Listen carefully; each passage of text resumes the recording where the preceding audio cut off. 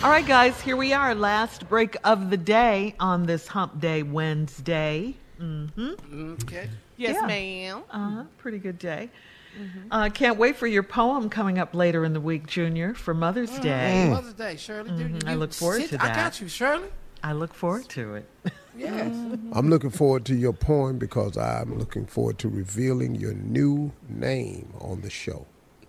Thank you, Uncle. And I like the new name, You're too. welcome. Yeah, I like it. Don't worry about it, Tom. We'll get it. All right, Steve, time for you to step up to the mic. Well, today I wanted to remind people of something, and that is the power of power thinking. And I was reminded of that because I was listening to a sermon the other day online. I was listening to one of Joel Osteen's sermons, and he reminded me how important the mind is. He had reminded me how important the mind is tied to your words, because it's a true statement from the Bible that a man is as he thinketh, right? So what you think determines who you are, where you go. And some people are not taking advantage of this gift that God has given us, which is the power of choice.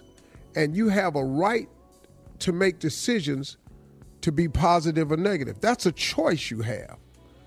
And so in this choice, on a daily basis, if you wake up to have power thoughts, if you can manufacture thoughts to move your life in an upward and forward trajectory, that's the way you get the life of your dreams and ambitions and goals and things that fill your imagination.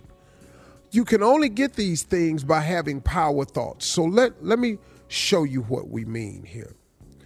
When you wake up in the morning, if you confess with your mouth, if you open your mouth and say, wow, thank you, Lord. Today, I expect great things to happen. I today am going to live my life to the fullest.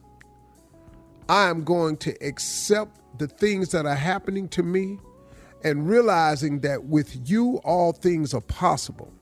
That no matter what besets me today, that I have no problem bigger than my God.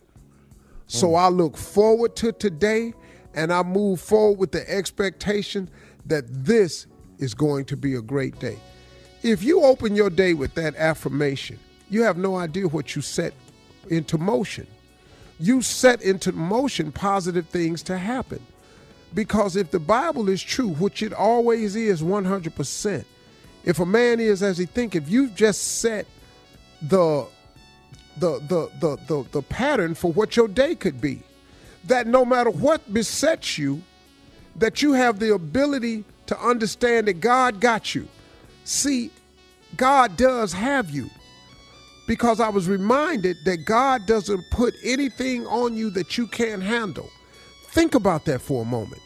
Every dire situation you've ever been in, every single one of them, think about this, y'all. Have you not survived them all? Oh, it might have lasted way longer than you wanted to. The outcome could have been different than you thought it was. And you certainly didn't want it and don't wish it on nobody. But did you not survive it, is what I'm asking you.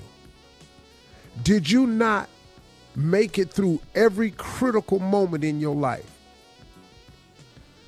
Did you survive the grief you was going to when you thought it was unbearable? Did you not? The answer, yes, you did. Now, you may be carrying the residue of it, but that's on you. But God got you through it because you still here. I was talking to a friend whose mother had passed, and she passed sort of unexpectedly. She was in her 80s. And my partner's wife was really, really going through it. And he said, man, I don't know what to do. I can't help her, man. She's just in a dark place. And so he said, hey, man, I've heard you on the radio a couple times. Could you just say something to her? So he gave me a phone number, and I texted her. And in response, her message to me was, you don't understand how I feel. And I said, wait a minute now. I'm sorry, but I think I do, because mine is gone too. I say, but are you hanging on to it so you can feel badly for yourself? Are you hanging on to it because it's just the worst thing that's ever happened to you? I say, either way it's bad, but can I ask you something? Do you think this is what she would want you to do? Did she not raise you to be strong, independent? This woman has degrees, several degrees. She's a bad girl, man. And she was just in a dark funk. And we went through several moments of talking to her. And I had to let it go. And then about a month later, she texted me and said, wow, thank you so much. You were right. I said, no, I was not right.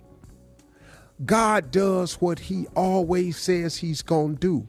He promised to never leave you.